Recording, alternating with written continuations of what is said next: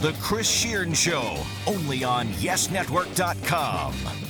Hello, everybody, and welcome to a brand new edition of The Chris Shearn Show here on YesNetwork.com and the iTunes. Don't forget, you could subscribe to The Chris Shearn Show podcast with myself and the lovely and talented Lou DiPietro to my right, your left, on your radio dials. That didn't make any sense, but we're just going to keep going here. It's like when they say the Giants are now moving from our right to left on your screen. Well, I'm listening to the radio. So I don't care which direction they're moving. I used to love the radio dial, though, so you could look down and you always look down at your radio dial. Wait a minute. Oh, okay, they're going left to right. Good. All right. So, and there's always like some confusion on the numbers because it was like, where am I? Yeah, they're going from PLJ to Z100. That's what they're doing. Sorry. Elvis Duran and the Z Morning Zoo. There you go. So there's that reference, and now we move on. Excellent. My wife listens to that in the morning. Greg T, the frat boy, Roundhead, very good friend of mine, good guy. Anyway. Yeah, the wife loves that show. She listens to it in the morning on the commute. I have satellite radio. So. I do too. Yeah. I'm light years beyond Z100. I apologize to you guys, but I got to get my sports news and everything else going on with extraterrestrial radio. Anyway, Lou and I, for the past week, have been discussing how we could fix college football. Mm-hmm. We each brought proposals to the table. Mm-hmm. You're going to hear both of those in a bit. First, we have to discuss the 2 pages of free agents and trades that happened in Major League Baseball, leading up to the winter meetings and then during the winter meetings. Because, if it wasn't, almost 2 pages long, we could pretty much ignore it. And move on to college football, but being that this is the Yes Network, the winter meetings was less meetings and more impromptu edition of Let's Make a Deal, starring without Monty Hall, starring Rob Manfred as Wayne Brady / Monty Hall, I guess. And let's not forget the Dodgers, by the way. We'll get to them in a second, but we can thank James Smythe, not Smith, dear. That's Smythe, not Smith. Our research assistant for putting this one together for us. There's the first movie reference, Mrs. Doubtfire. Ching. We should have one of those that like a chessboard. You click it when you're done with a movie line. That'd be great. Hey, what's that clicking noise? Click. Oh, another movie line went off. I guess we could start. I'm interested. I have my thoughts on John Lester and Brandon McCarthy, and I put them on Facebook, so they're pretty public. If you're a friend of mine on Facebook, one of the 705 people that are my friends on, it's unbelievable how many people I have on Facebook. Anyway, but I wrote about Lester, and I wrote about Brandon McCarthy. Like, I get Lester, and the example I gave in my little spiel was CC Sabathia. The Cubs needed a top-of-the-rotation guy. Jason Hamill went to the A's. He came back to the Cubs in free agency. So now they have Lester and Hamill back in the rotation. Now, Hamill didn't really kick the tires and light the fires with the A's. Yeah, no, he was garbage with the A's. 2-6 with a 4.26 ERA. The year he started with the Cubs, he was 8-5 with an ERA under 3 at 2.98, 13 games and 12 starts. So maybe he could rekindle some of that magic. I get spending the money on Lester. He's 31 years old. He's the second highest paid starter in the history annually of Major League Baseball, only behind the best starter in Major League Baseball. Our lefty friend with the Dodgers, Clayton. Yeah, Clayton Kershaw. But Lester I get, and CC Sabathia is the example. The Yankees pretty much did what they needed to do when they got him in 2009. I mean, he wasn't going to come here for chump change. They had to throw a lot of money at him, and then he opted out, and they threw a little bit more money at him. That's coming back to bite them. But as my friend Brian Sanborn told me, as he always comments on my Facebook stuff and listens to the podcast, and he's a very good sports fan, and he could argue with any topic with the best of them. But these guys that are 31. That are at that, I call them the tweeners. They come off these contracts, their first big contract, I should say, and then it ends when they're around 31. And you're in that crux. You're like, okay, he's got a lot of mileage on his arm. And I did the numbers on Lester, Lou. 207 innings over the past 7 years, and a career high 219 2/3 last season. Yep. When he was trying to get the A's into the playoffs and then trying to get them into the next round in that wild card game, and they lost to the Royals, and we all know what the Royals did. I get Lester. But guys like McCarthy and Irvin Santana, and let me preface this by saying I get it. I get it's the market. Yep. Before you get into that, I get it's the market. But you got to look at guys that played maybe 15, 20 years ago that were putting up those same kind of numbers. And I know the market wasn't there then. Getting nothing. But they are, I mean, McCarthy at 4 for 48, was it? Like $12 million a year for the Dodgers? Years, yeah. And Irvin Santana goes to the Twins. And what did he get? Something. I know it's on here. It's 4 years. Here, 4 years, $54 million. Yeah. Now, look. He's actually taking – I looked at it. He's taking a pay cut per year. Last year he only made, Well, he had gotten the qualifying offer the year before, and then the Braves gave him that 1 year, basically the same deal. So, it's a little bit of a pay cut. A little bit of a pay cut, but he has 4 years now, guaranteed, good money. And, I looked up his numbers. They were pedestrian. His last 7 starts, he was 1-4 last year. And that commands that salary? Yeah, the Braves were that bad down the stretch as a whole. Yeah. I know, but golly. And the Twins, of all teams, as my voice goes up. And Irvin Santana, Phil Hughes, and Ricky Nolasco. It's the land of forgotten number 4 starters up there. It's like the land of misfit toys and Rudolph. I got to bring it up because it just aired. I mean, who's the Charlie in the box? Who's the elephant with polka dots? And who's the girl, the water gun that shoots jelly? I mean, it's basically that's the Minnesota pitching staff. You're absolutely right. Can Phil Hughes at least be Charlie in the box? Yes. Okay. Yes, he can. But my voice, I was going to say, went up a walking octave. A walking octave? When that wow. happened. I think I just did something there. The hashtag that. Walking octave. Flying around, my voice goes up. I don't know. But what are your thoughts? I mean, here I'll say what I said on your Facebook about McCarthy. I agree it's a little high, and the Yankees would never go that high for him. Which absolutely not. Brian Cashman's never going to say, yeah, we're not on that. But he came as close to saying, yeah, we're not on that as he could have at the winter meetings. If you look at McCarthy's numbers, he was injured a lot early in his career, that's the thing that makes the 4 years a little dicey. His fielding independent pitching, which is the only real sabermetric stat I get into for pitchers, because it's throw strikes, don't get hit. Right. I mean, it's pretty simple. Is much better than his ERA suggested he was, and Arizona might as well have been playing in the Pacific Coast League for most of last year, based on the team they put on the field. He was once everybody got hurt. 3-10 with a 5.01. With Arizona, and he was 7-5 with a ERA under 3. Yeah, in the AL East. Yeah, so given the circumstances, given what his advanced numbers say, given his injury history and what he's done in seasons when he's healthy with teams that aren't AAA teams, he is the pitcher that is worth.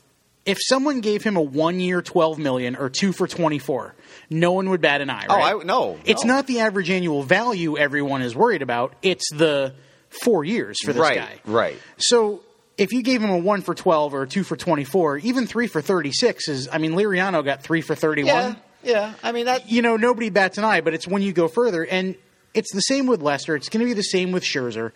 It's the same with Sabathia. You're getting into the 6th year of that contract. 9, 10, 11, 12, 13, 14. So now this is the 7th year of Sabathia's deal. And how many more does he have left? 3. 2 in a vesting option. And you don't even know if he can pitch with that knee yet. This is what the pitching market dictates, and it's what the hitting market has seemed to dictate with the bigger contracts like Pujols and Hamilton and Cano last year. You're overpaying for 7 years of production on a 10-year contract. With these pitchers, you're overpaying for 4 to 5 for a 6 to 7 year contract because that's what it requires to get it done. So you're overpaying on the back end. Right now, the Yankees are potentially an example of what happens when all of that goes wrong.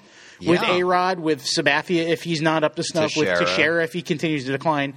You're looking at these guys on these long deals that you're overpaying. Now you're into the dregs of those contracts. And this is what you get. And Derek Jeter did the Yankees a favor by retiring because if he thought he could play another year, or if he wanted to play another year, it was another 17 or 18 million because you weren't going to get him at a discount. Right. And they got Didi Gregorius for $17 million for the life of that contract, probably. The example I gave you, and we talked about this last week, was Hiroki Kuroda.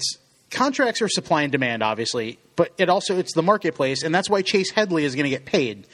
Chase Headley, is he worth what he's going to get paid? Could I just mention something really quick? Sure. My friend on Facebook, Rod Justin, I used to work with him at MSNBC, and the comment he put on there, you might have seen it. It was so poignant. Let's not forget the guy that's about to get a yacht load of money was traded for Yangervis Solarte. Yes, I did see that. And that's great. And you know what? I mean, does that not put it into perspective? Hey, you know what? Addison Russell was traded from Oakland to the Cubs for Jeff Samardzija. So, yeah, who knows what's going to happen? I get it, but it was funny. It's funny. And Rafael DePaula, who wasn't protected in the Rule 5 draft. Right, exactly. The example we talked about, I'll give everybody. This is what we talked about last week, is what I said about contracts was Kuroda. Yeah. This is why Headley's going to get a boatload of money. If there were 7 premier free agent third basemen on the market, Chase Headley would be on a 1 or 2 year deal kind of guy. Right, and it wouldn't be as much. But when there's Sandoval's off the board at 5 for 95. I saw them. There's nothing. Yeah. Sandoval's off the board for 5 for 95. Is that what it was? Mm-hmm. The next best available guy is Headley. If you look at next year, it's David Freese is the best, quote unquote, best guy coming off the market, and in 2 years it's Beltre, who's going to be 37. This is now where you're going to overpay for a guy like Chase Headley because there's nothing available for the next 2 years, let alone this year or next year. Can't somebody just take him and his agent aside and say, listen? Yeah, you'd think so, but this is free market capitalism at its finest. And you brought it up, and this was a great point. You said to me in a text message, you said, A-Rod's deal doesn't look so bad now. It doesn't look so bad now, yeah. I mean, you're into the dregs of that 10-year deal with a 40-year-old guy with bad hips. That was a great point, too. Yeah. Kuroda was what we talked about. And that should be, based on what he did the previous year. Here, here's another 1 year deal. Here's another 1 year deal. You're getting paid buttloads of money for past, future money for past work. But it's 1 year. Right. As opposed to 4 or 5 or 6. So when Hiroki Kuroda came to the Yankees in 2012, he was coming off what basically ended up amounting to a 4-year, like $45, $50 million payday in his 4 years with the Dodgers. Mm-hmm. He was a sub-500 pitcher, had a 3.5 ERA in the National League West, which is good. Had 1 year where he got hurt, but he's made 30 starts every year except for that one. Very durable, extremely. He was 13 and 16 with a 3.07 ERA in 2011. He comes to the Yankees in 2012, signs a 1 year, $10 million deal plus bonuses. You saw what he did: 16 and 11, 332, made all his starts. 33 starts. Gets $15 million the next year on a 1 year deal. 11 and 13, not a great record, but a 3.31 ERA. Yeah, but he was snake bitten by a lot of bad luck in that year. You can't look strictly at wins and losses. Yeah. They give him the qualifying offer at 14-3. He turns it down. They give him $16 million. He was 11 and 9 with a 3.71 last year. Hit some bonuses. Blah blah blah blah blah. The Yankees gave him 3 years and $42 million in January of 2012. Do you think everybody would be like, "What are you thinking?" Yeah. But when you look at it 3 years later, he basically got 3 years at $42 million, with the only addition being a little bit of off-season uncertainty twice. And he's been great because of his age. That's something the Yankees could factor into their, hey, we're only offering you a year. You're 37, you're 38, you're 39, you're 40. You're 40 now at this point. Exactly. But that's something the Yankees have at the negotiating table to play with. Whereas a 31-year-old like Lester, if you go up to him with a 1 year deal, he's going to laugh in your face. I mean, unless it's 1 year at $50 million. Right. I mean, then then you'd be stupid. Give me a Powerball ticket and we'll talk. But that's the thing with contracts is that yes, it's very much the market dictates them, and very much the depth of the market dictates it. But you look at McCarthy getting 4 years for $48 million, and everybody's like, that's bonkers. But if you had signed Kuroda to 3 years and $42 million 3 years ago, everybody would have said that were bonkers. But that's basically what he got, and it worked out. Right. So basically what you're saying is Major League Baseball free agency is like the stock market. Exactly like the stock market. You could throw a ton of money into something, and 3 days later you can buy a whole bunch of mums for what you're going to pay Brandon McCarthy. Pork bellies, frozen concentrated orange. Where's Beaks with the orange juice? There it is. Ding, That's ding. two. That's two. Actually 3 because I threw in the I threw in one before that. Too. As soon as I said stock market, I knew the trading places was coming up. Yeah. Mortimer, we're back. But that's the way it is. These guys get these deals based on depth of the market and so many other factors that if Chase Headley was an outfielder, he'd come nowhere close to what he's probably going to get because there's a million of them, including Melky Cabrera and Alex Rios out there. But because he's a third baseman and because there's nothing in the third base pool going forward and Pablo Sandoval's off the board, here's something. Here you go. Here's a trade I didn't really understand. I mean, I know the Dodgers aren't trying to dump salary because, let's be honest, why the trade of Matt Kemp? And you know what? I don't understand that either Padres. for two reasons. Number one, they're paying a lot of like $30 million out of that salary. Yeah, that's left on the contract. So it's not even like they're dumping salary. They're still paying the guy. They got nothing.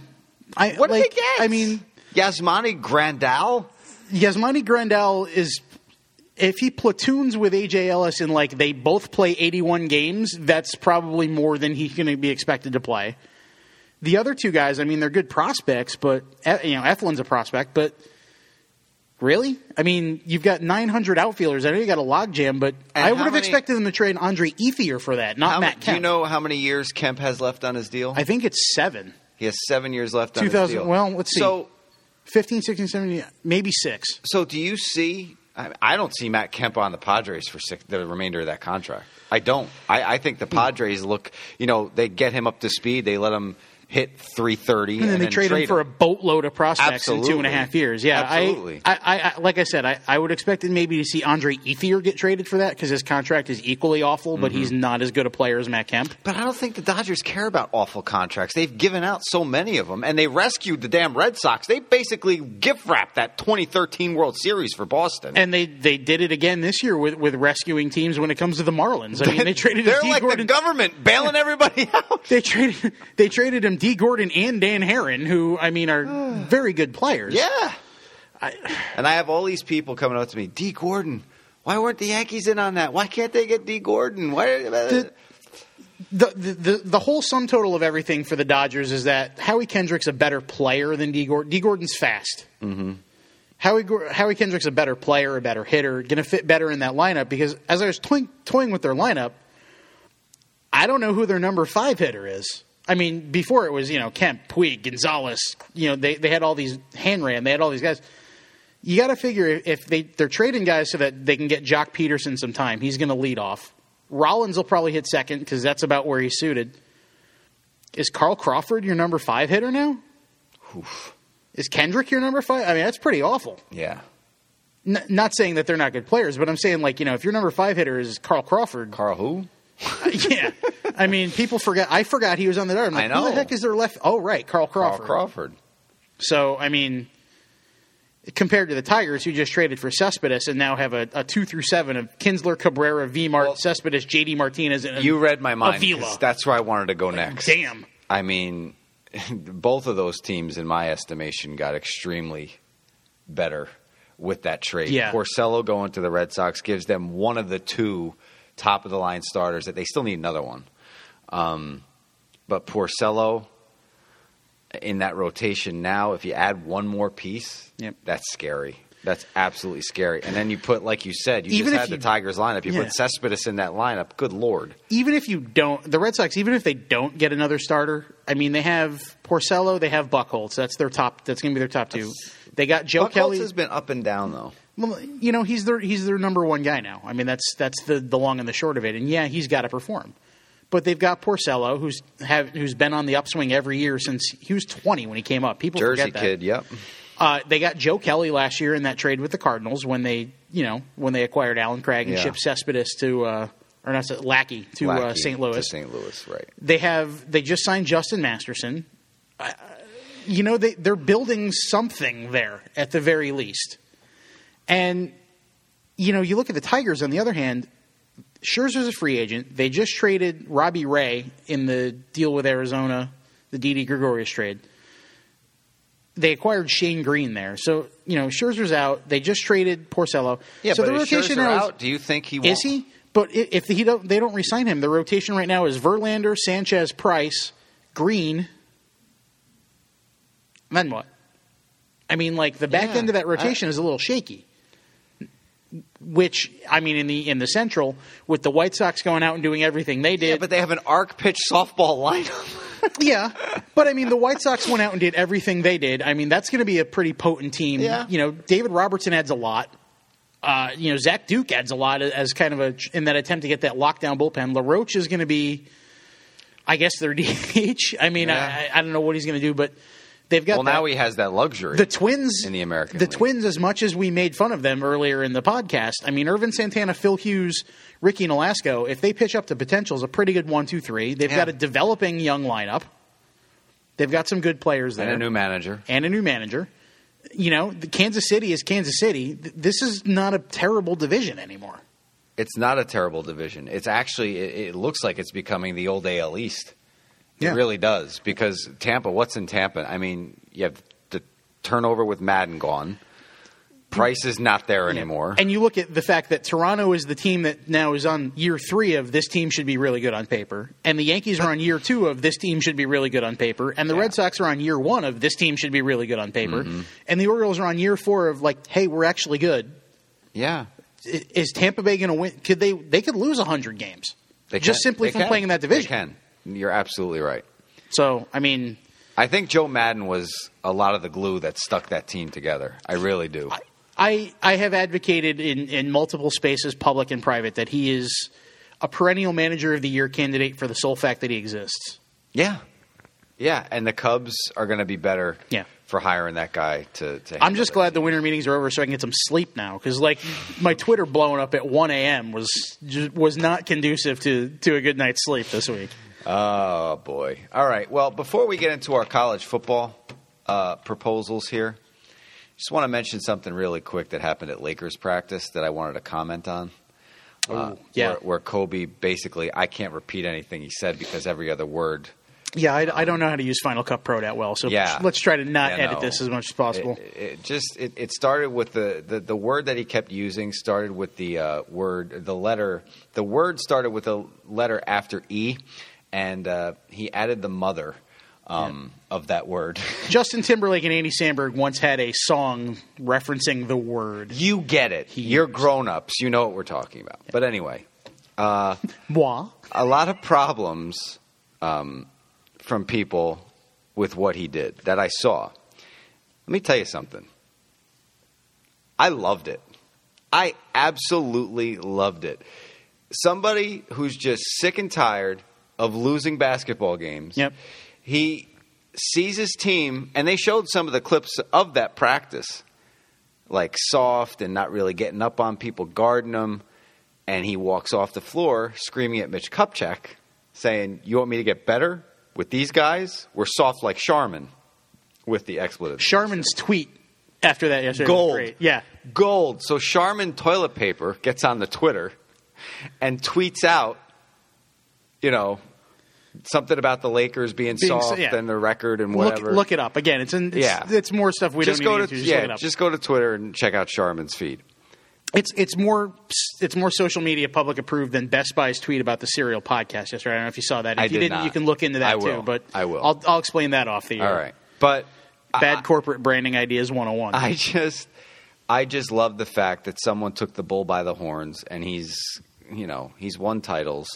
He's a veteran leader on the team. Yeah. And you got a lot of – Nick Young was walking around saying nobody on this planet could guard me. And Kobe's like, well, I'm not from this planet. He can't even box out his own girlfriend. Oh, my goodness. So, I mean, you're walking around – how many – I think they have 6 wins, if I'm not mistaken. Who's their head coach? Exactly. Who is? You know what? Let me say this. I didn't have a problem with it. That's my point. I loved it, and I think more people should do it. We live in this culture of don't hurt anybody's feelings. You can't hurt anybody's feelings. No. Light a fire. Every athlete, every competitor should have a pilot light. Every damn one of you should have one. And if that doesn't throw gasoline on it, then guess what? Hang up your damn uniform and leave the sport because you should not be playing. And what Kobe Bryant did sparked some of those pilot lights, and they had a great practice afterwards. I get mad when we lose rec softball games. So, I mean, that's the athlete in me from back in the day when I was an athlete. Let me say this about Kobe. They're paying him, what, $30 million a year in a league where the salary cap is twice that? We've talked about Eli Manning in the past and about how maybe he takes a hometown discount to put some talent around him. I would respect Kobe's judgment a lot more if he didn't just add another $60 million to the $1,800 million he's earned coming off a torn Achilles, no less, I would have a little bit more respect for these guys suck when it's like, well, I've got $100 to spend and you made me spend $80 on you, so I can't exactly get the best groceries around you, Kobe. I'm going to be using some discount store goods. Yeah, I'm pretty sure he knows that. Or trade into the 76ers and send them home. That'll be funny. Going back to a popular phrase you've heard on this podcast, maybe he's trying to make chicken salad. Yeah. Yeah, trade him to the Sixers and see how he feels then, so he can go home and play where his daddy played. Oof. Go home and he can run some ball in the Lower Marion JCC courts. Yikes. Like he did when he was a kid. Yeah, well... I just like the fire. I understand your point completely, and you're 1,000% right. I just like the fact that I think it took him too long. If I had to give him a little bit of the business, it took him too long to say anything. Yeah. After you lose 20 games, then you're going to come out and start spewing that, and all the guys under their breath are like, "Well, you make $30 million." No, that's the point I was. I mean, I agree with you in that it was a good move, but it looks a little transparent. Yeah. So in some eyes. All right, Lou and I. Even with a hot tub time machine and the power of Lugal, cannot fix. Ooh, I like that. Yeah, see that? That was from the movie. I stole it. We cannot fix New York football. New York football is broken. Yeah. We have talking ad nauseum. We can't fix NFL football Did either. I just say talking? Talking. Did I just talking with walking. We have talked. Let me use proper English. We have talked ad nauseum about the Jets and the Giants to the literal point of being nauseous. Mm-hmm. Enough. The Giants have won 4 games. So have the Knicks. The Jets have won 2 games. I am not going to waste any more of my breath on this podcast when we could be trying to fix college football with you on the Jets and Giants. There's 3 weeks left in the NFL season, and we're not going to be here for 2 of them because of the holidays. So we're done. We'll see in January for the draft. There are shows you could tune into if you need to. If you need that catharsis, if you need that cathartic power to get rid of your Jets and Giants frustrations. I'm not. If I talk about Geno Smith one more time, I think I'm going to retire from doing podcasts. Let me just make this joke I saw elsewhere. He said he's shown flashes of being a Pro Bowl player. The only flash of a Pro Bowl he's shown is that he's going to be available every January. I like that. It's not me. I can't take credit. I stole that off of Barstool, but that's fantastic. All right, let's go. College football. Sorry, I keep. No, that's all right. That's all right. All right, so I guess we'll start with mine first, and I'll go through it rather quickly so Luke could get to his. And also, just so you know, if you want to see this in written form so you could digest it a little bit better, it's on my blog at chrisshearn.com. That's www.chrisshearn.com. As I go into my Rowan radio voice there. Anyway, so we were talking off the air after we got off the last podcast, and we had that pretty spirited debate. Well, not a debate, but a discussion about college football and the playoff system. Yeah, and the wheels kept turning. The hamsters kept the wheel moving when the mic shut off, and I came up with this idea all by myself. I did. I thought about the Premier League in soccer. They have 20 teams in the Premier League. And I think it's in their league, the bottom 3 teams from the Premier League go down to second division. And the top 3 come up. And the top 3 come up. Okay, so getting that mental imagery in your minds. And if you're a college football fan, my plan, which would need some tweaks, and, I'd have to sit down with the proper people. I'm not saying this is a foolproof system that I have, but it's a good outline for college football fans to have a December to remember. Here we go. So it's the College Football Premier League. It'll be a 16-team playoff extravaganza. Great word. Extravaganza. Extravaganza. I turned it into Tony Danza's old show. 2 conference losses to be eligible from the 5 power conferences. That is ACC, Big 12, Big 10, Pac-12, and SEC. Now, a good friend of mine that guy Sanborn, Brian, he brought it up, and he's probably right. The Pac-12 is a little bit better than the Big Ten this year. So instead of you probably need 3 teams, as you mentioned before we came on the air, 3 teams from each conference. But the way I formulated it in my head last night is this way, so I'm going to go on this system. And I went back to last year with the 2 losses in conference, and it ended up being 15 teams again. Yep. So it worked. Not only this year, but it worked last year. The year before I tried, but the conferences weren't the same. It's a fair enough representation because there's not going to be more than 3 teams that are, right. It's kind of tough, except in the SEC. So here's my 2014 example. So out of the ACC, Florida State, Clemson, Georgia Tech, they're in. They would start the 2015 season in the Premier League. In the Big 12, based on this year, Baylor, TCU, K-State, they're all in. Big 10, Ohio State, Wisconsin, Michigan State. Pac-12, Oregon and Arizona. And the SEC, they get 4 teams this year. Alabama, Missouri, Mississippi State, and Georgia. So there's 15 teams total. Now, the problem I would have with that right off the bat is Georgia. I would. Yeah. I wouldn't put them in. The East is the weaker division of the 2 SECs. And maybe I would bump another Pac-12 team in there. But these are the minor tweaks you make as you get this Arizona going. State or USC had a pretty good season. Well, they were 8-4. Somebody. You could figure something out, maybe strength of schedule. But strength of schedule, once this gets set, you're playing everybody in this Premier League. You're not playing anybody else. I like it. 15 teams total. Here's how it works. These teams play a 14-game schedule, playing each other once throughout the season. So every team will play the other team at least once. Then they will be seeded according to their record at the end of the year. And here's the playoff format.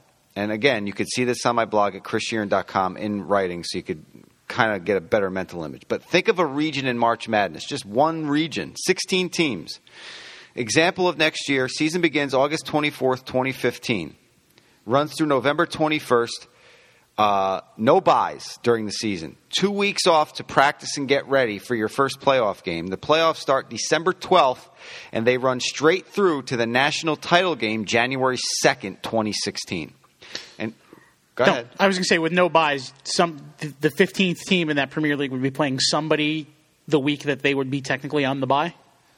Because you'd have 15 teams. Well, I didn't get to the 16th team yet. Oh, right. It's in the other. Yeah. Sorry, I was thinking too far ahead. No. It's in the rest. Gotcha. It's in the rest. You'd have the rest, and you know what? That's a great point. There's 5 other teams. That would be one of their games. The bye. Yep, would be one of those teams. Yeah, one of those teams. Okay, so moving forward, so you'd have 1-16, 2-15, 3-14, 4-13, and so on. That would be the playoffs. Now, here's the rest. So you have the 15 teams up top. Now, how do you get that 16th team? This is how you get that 16th team. The AAC, they're bringing on Navy next year, so they'll have 12 teams, and they'll be eligible to have a championship game. So you take the AAC champion. Just for the sake of argument this year, they didn't have one, but Memphis and Central Florida were at the top. I took Memphis for the sake of argument. Because guess what? Memphis and Central Florida didn't play each other. There's no head-to-head. Nope. How stupid is that? There's 11 teams and 9 conference games. Yeah, it's tough. For the love of Pete. I don't know who Pete is, but he's always involved in these discussions. Anyway, Conference USA, Marshall, they get in. Mid-American, Northern Illinois. We all saw what the BCS Bowl did for them. Sun Belt, Georgia Southern. Then I have a special exception team. Okay? They're from the conference that won the title the previous season. So this season, because FSU won the title last season, you'd add Duke from the ACC. Okay? Just bear with me here. Moving on. Now, could you swap that out for the Mountain West? Because the Mountain West isn't on here. That's the only other thing I saw.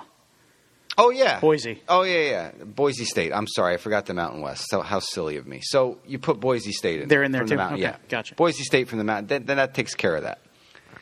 So these teams also play 14-game schedules. They play twice head-to-head because they're the lower conferences. You know, you want to weed out the nonsense, and you want somebody to rise to the top. Right. The other 6 games are played against the top 6 teams in their conference from the season prior. So you have 8 plus 6. There's your 14-game season. Okay. The team with the best record, and then, you know, if two teams are tied, you go tiebreaker, you figure that out, Yeah, points. Whatever. There's Yeah. ways. But that team at the top of that lesser division, which is still, though, in the Premier, that 16th team joins the playoff system. Bad news for them is, whoever it is, they're playing the first seed. Hey, you want a shot at the national title? You want to BM and C about the national title game every year? Yeah. Go up there and theoretically, what you're hoping based on college football stuff is that in this case, Duke would be 12-0, 14-0, whatever it is, and they'd have to go to play the 16th seed. You know what? That's tough. Right. Tough. Exactly. Tough. Go for it. 6 first-round losers beside in the playoff system, the 1-16, 2-15, and so on and so on. Well, that's not 6 anymore because I changed this. Well, it's Sorry. 8. So it's 8. So the 8 first-round losers, they're out. They're gone. They're not, with the exception of that 16th ranked team, because they're from the lesser division. They won the lesser division. They move up. They automatically get a bid for next year's Premier League. The other 4, they're out, and they get replaced with fresh ones. I mentioned that here. 4 teams that didn't make the playoff from the bottom 5 are replaced by 4 fresh teams in those conferences the following season, joining the 16th seed from the previous year. The 8 first-round losers, besides that 16th seed from the power divisions in the playoff, are excommunicated, replaced by fresh teams from the power conference who are eligible to move up and based on their record in the second division. So, look, is this the perfect scenario? No. But I think this, with those teams like Baylor, TCU. Yep. Baylor wins their last game of the season by how many points? Or no, they won the Big 12 title. Yeah. They co-won the Big 12 title. Because, Co-won the TCU, whatever. But TCU won their last game by 52 points? I think it was, 55-3. Yeah. Baylor wins the Big 12 title and go from 3 to 6. Correct? Yeah. Okay.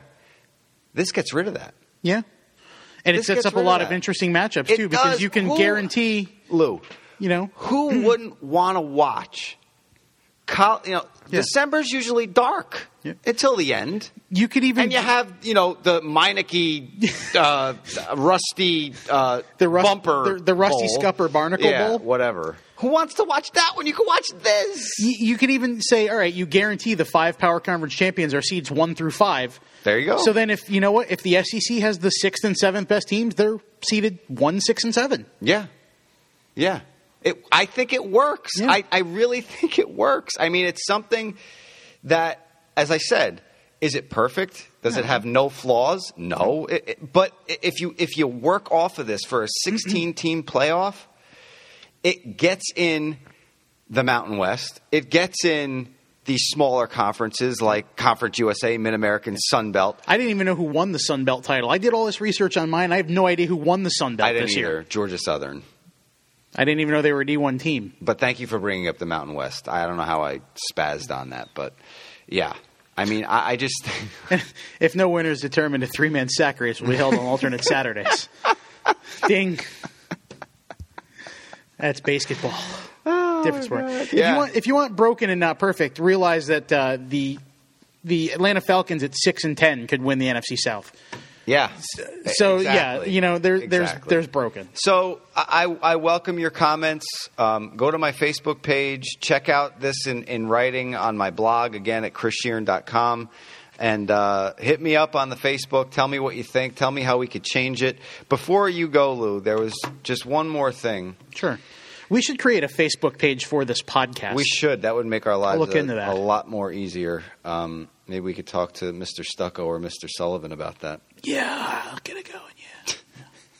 But my buddy Matt DeSantis has an idea, too. This was a good one. I like this. Yeah. This is a good one. He said it would include everyone and make some sense. It's an 8-team bracket, and here's how it works. The 5 power champs are in, as we mentioned, as wild cards. The 5 power champs are in, and the 2 next best Power 5 teams are also in as wild cards. The last team is the winner of a 5-team tournament, which is the other 5 conference champs. So this is how it looks this year. I'm not going to type out all the conferences, but you would know them. Mm-hmm. Boise State plays the winner of Northern Illinois versus Georgia Southern. Marshall against Memphis. The semifinal winners play, and the winner of this 5-team bracket makes the final 8. The final 8 would be 1 Alabama versus 8 Boise State, 4 Ohio State versus 5 Baylor, 3 FSU versus 6 TCU, 2 Oregon versus Mississippi State, and I used the playoff rankings to get the wild card teams TCU and Mississippi State. I think the above would be great and allow all conferences to have a shot. The 5 weaker conferences playing for one spot makes that whole group worth watching. The 8th seed wouldn't have to be the team that from the bottom 5 conference group. Some years Boise would have to have been top 5 or 6, but still has to play through the bottom 5 bracket. I love that. This assures that if you get a weak schedule and go undefeated, almost Marshall this year, you still have to play some tough teams. Who lost to Western Kentucky in a game where the over was 100 and they shattered it. 66-63, yeah. I mean, that makes sense too. I mean, it cuts mine in half, but it still makes it more enjoyable even for with college football Even fans. with that, with small, like, for that, I would say, okay. Good job, Matt. You could do that. You could have the 5 power conference teams in. The 6th team is the best group of 5 team, which is Boise State, the way they do the bowls. Right. The number 7 team is either Notre Dame, if eligible, or the top wild card. And then the 8 team is Are they joining the ACC? They're affiliated with the ACC. They play like a 4-game ACC schedule. Okay. The 8th team is the winner of a 4-team playoff between the other 4 teams that aren't the group of, the best group of 5. So you take out the Boise thing on that one, you put them in automatically, and then you have the other 4 teams play their little tournament and get in. I love that too. But not a bad idea. Let's get yours. You're on. The stage is yours. Yeah, I got a couple. I've done this before. I've worked for various media outlets in my life and done this before in various forms, and this is the newest one of it. You could do it one of 2 ways. You could force every team into a conference, why not? You know what, Notre Dame, you don't want to be in a conference? You don't get to play for the national title. I was thinking the same thing. Too bad. I looked at the independents last night. Yeah. BYU, you don't want to be in a conference? You're out. Navy's joining the American, as you said. The MAC is losing Massachusetts, so I think they're going to be an independent after next year. You're out, Tom. Whatever. UMass. Marcus Camby can't save you now, UMass. Godfather? Goodbye. No, I got you. I went. You hit the ding button. You could move teams around, and I won't go into the move this team around, move that team around. I'll just go into the straight crazy 8 conferences of 16 teams each, 8-team playoff. Well, actually, the Power 5 conferences would be 16 teams each, and then the other 4 would be 12-team conferences. And then you have the bottom 2 have a play-in game, and then it's an 8-team tournament. So you have the ACC has 14 teams. You have Notre Dame is in the ACC affiliate, right? They get the first pick. They take UConn. You can't take any Big 5 teams. Can't take any teams from within those conferences. Okay. They take UConn because the AAC is not a power conference anymore.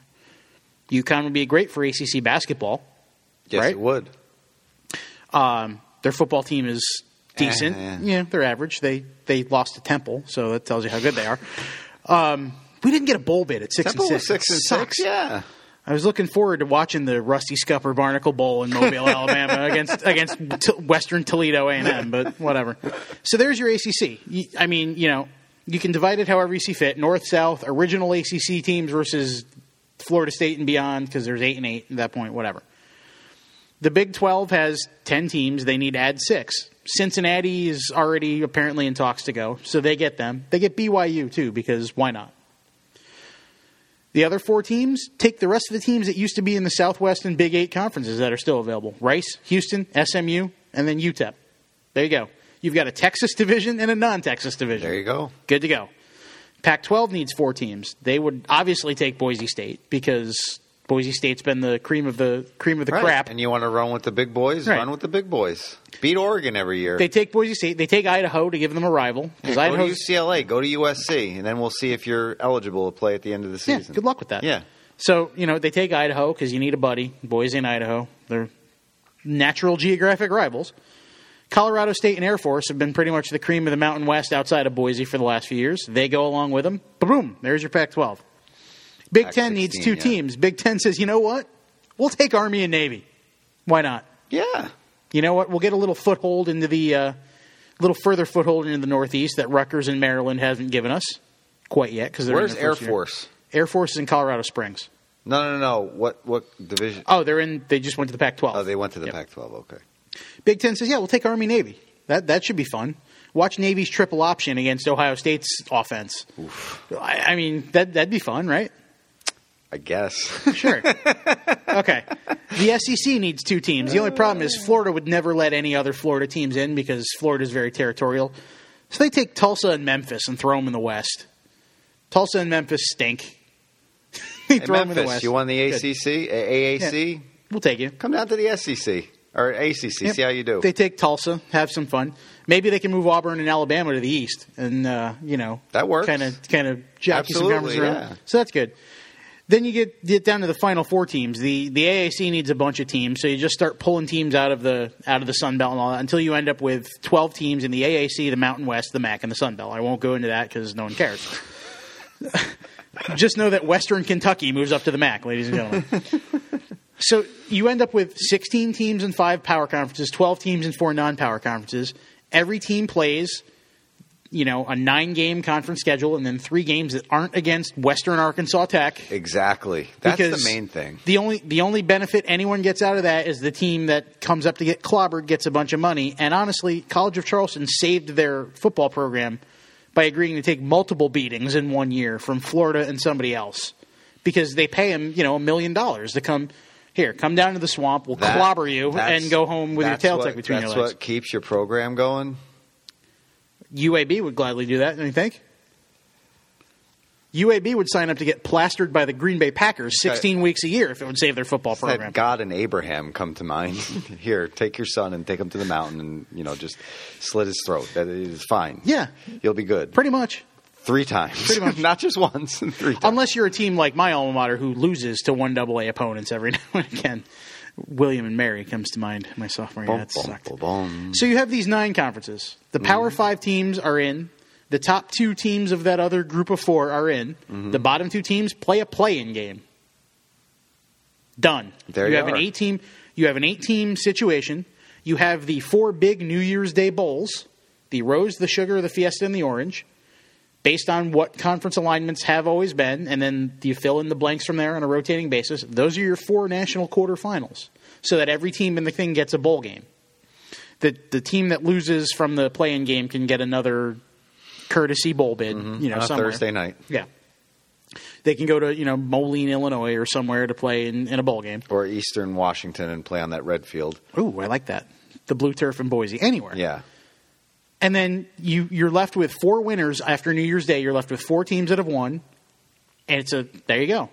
And you can play them on the Monday nights because college is off at these times. January, school's out. Yeah. You can play them on the Monday nights. No more Monday Night Football. The Monday nights of the conference semifinals and conference finals of the NFL. Mm-hmm.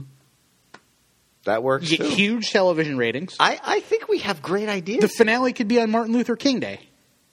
It's a national holiday. Why? It's NFL playoff weekend. Bada boom, national championship game right there. But why are we sitting here in Connecticut, racking our brains, making this better, not only for the NCAA, but for the fan base too? Because it's not only these bowls we're talking about. You could still have the lesser bowls. You have them on Thursday night. You have them on off nights that, maybe they're not on Saturday, they're not on Monday, but you have them on a Thursday night.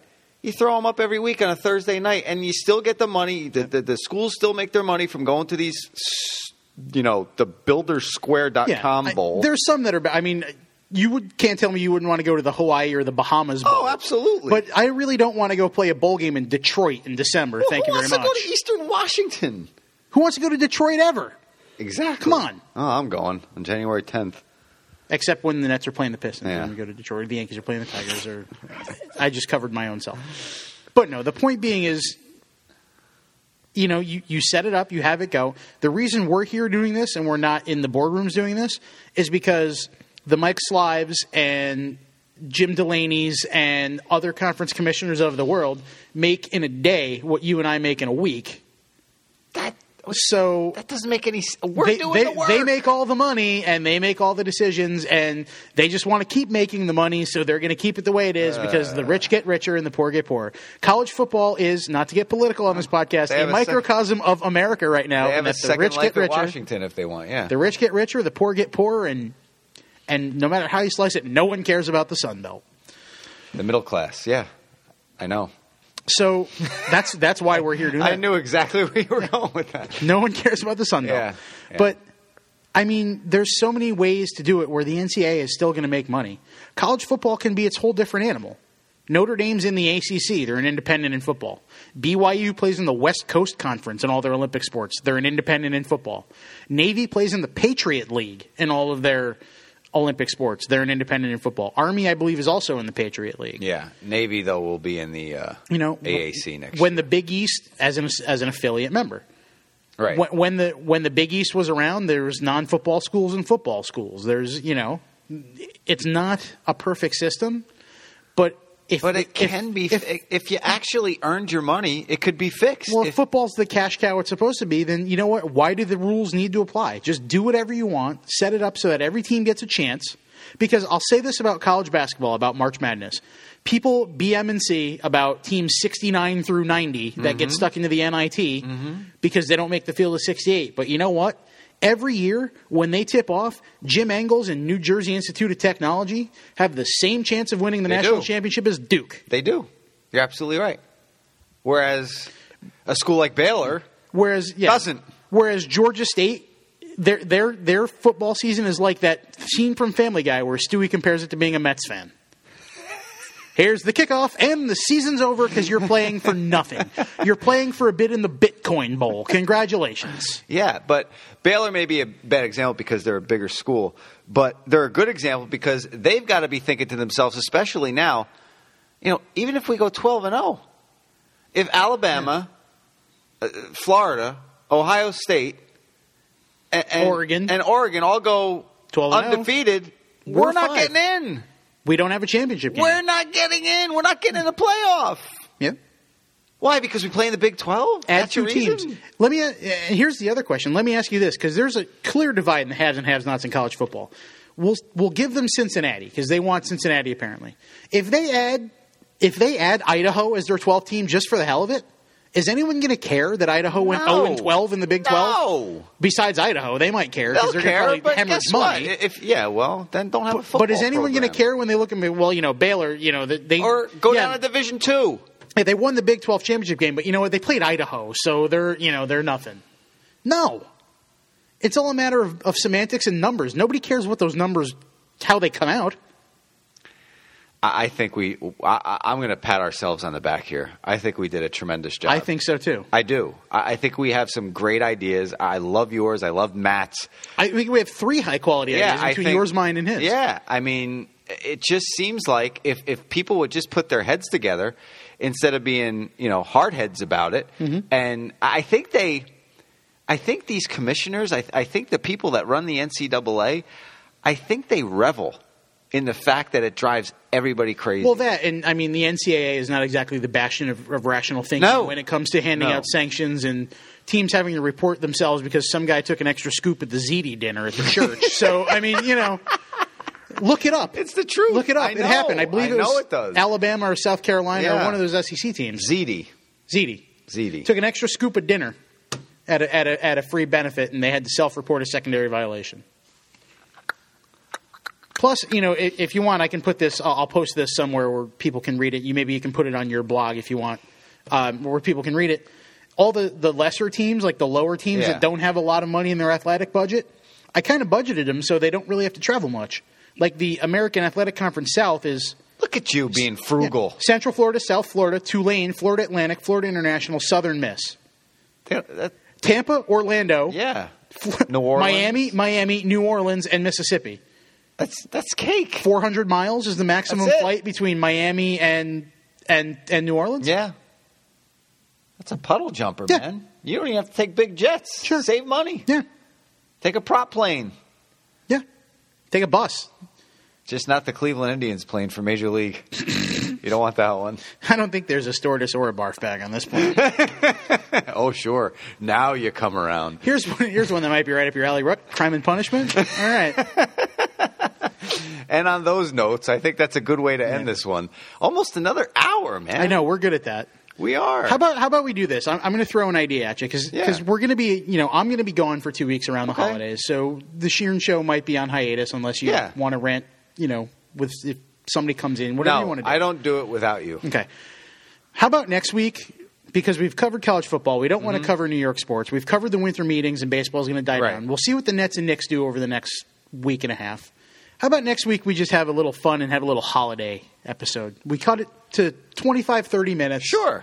Have a little holiday fun. Sure. Talk about online shopping or the Christmas tree or anything you want. Christmas Vacation. Sure. Just break down Christmas Absolutely. Vacation. One of the greatest movies of all I think time. that would be a phenomenal podcast. See, we're giving you something to look forward to, ladies and gentlemen, boys and girls. A little of our boss, my boss, I guess, sort of your boss, indirectly, Kevin Sullivan, often said to Doug and I that some of our best stuff on the Yes Men, as great as we were knowledgeable about sports, was when we would just get into who me and Doug are. We do that a lot. We've done that a lot in 3 weeks with all these movie references we throw at each other, and you can see why we're friends because separated at birth. It's like mine. It's like Inception. That should be the new name of the damn podcast. Separated at birth. We're Irish twins. Yes, 5 years we are. apart. Two Irish guys walk into a bar. This is what happens. Third guy ducks. See? But no, like he's quick. Some of that stuff we can just kind of get into who we are. Give everybody a little holiday themed episode. We'll throw some sports in because that's what we get paid to do, and I'm sure there'll be. Can we bring some cheer in with us, or is that all? we're gonna have the happiest Christmas this side of the nut house. Yeah. Yeah. Why don't we do that? All right. Just an idea. I'm in. I have Nets Tuesday and Wednesday, so why don't we say Thursday? As always, the Thursday. Chris Shearn Show Thursdays. Yeah, I like it. Except for today, we did it on Friday. Well, we waited because you had an appointment, and Yeah. B, the winter meetings and everything. It was kind of a Well, yeah. If we did early in the week, we would have been screwed. We would have been we would have been like we were last week, where we had this great podcast, and then the Yankees signed Andrew Miller. Exactly. And half of it is irrelevant. A half hour since it's a half hour after we signed off and threw it up. Oh yeah, we signed Andrew Miller. Thank you very much, and thank you very much for listening once again. Don't forget, I know I say it all the time. I'm a broken record, but besides YesNetwork.com, you can get this automatically sent to your smart device by subscribing through iTunes. I am off to Brooklyn to do a brand new edition of BK Connect with my buddies Devin Carperdian of the Brooklyn Game, who is like basketball Rain He's a Man. basketball savant. He is he really is. And that's not a dig or anything. No, not at all. That is, I mean, Devin is like a walking sabermetric. Let me put it this way. He makes my job so much easier because I don't have to worry about anything Nets related because I know he's got it covered and well. All you have to do is go to bkgame.com. Yep. And you're good. It's a Yes Network affiliate. Yes, it is. Your boy Big Rod is on tonight too. Rod Boone from too, Newsday. from Newsday. I mean, we have fun, and we're getting the band back together. And Eric Roldan, our super producer, he has us all on the same page. It's just a shame. It's only like a 5 to 6 minute segment, and we can't keep going. They bring my socks up all the time. I have them ready to go. Those are for Devin tonight. Those are they're multicolored. In case you're wondering, today I'm nice. I'm rocking the purple stripe today. Nice. So you got a little flavor going too. It's laundry day. I just want to say down to my suit socks. Save that for next week when we tell everybody who we are. Pro tip, kids: even when you get married, your wife doesn't always do your laundry. So learn how. Yeah, for Lou DiPietro, who will be divorced by next week. No, he won't. He's married to a good egg. I'm Chris Shearn. We will see you next time on The Chris Shearn Show here on YesNetwork.com and the iTunes. Later, everybody.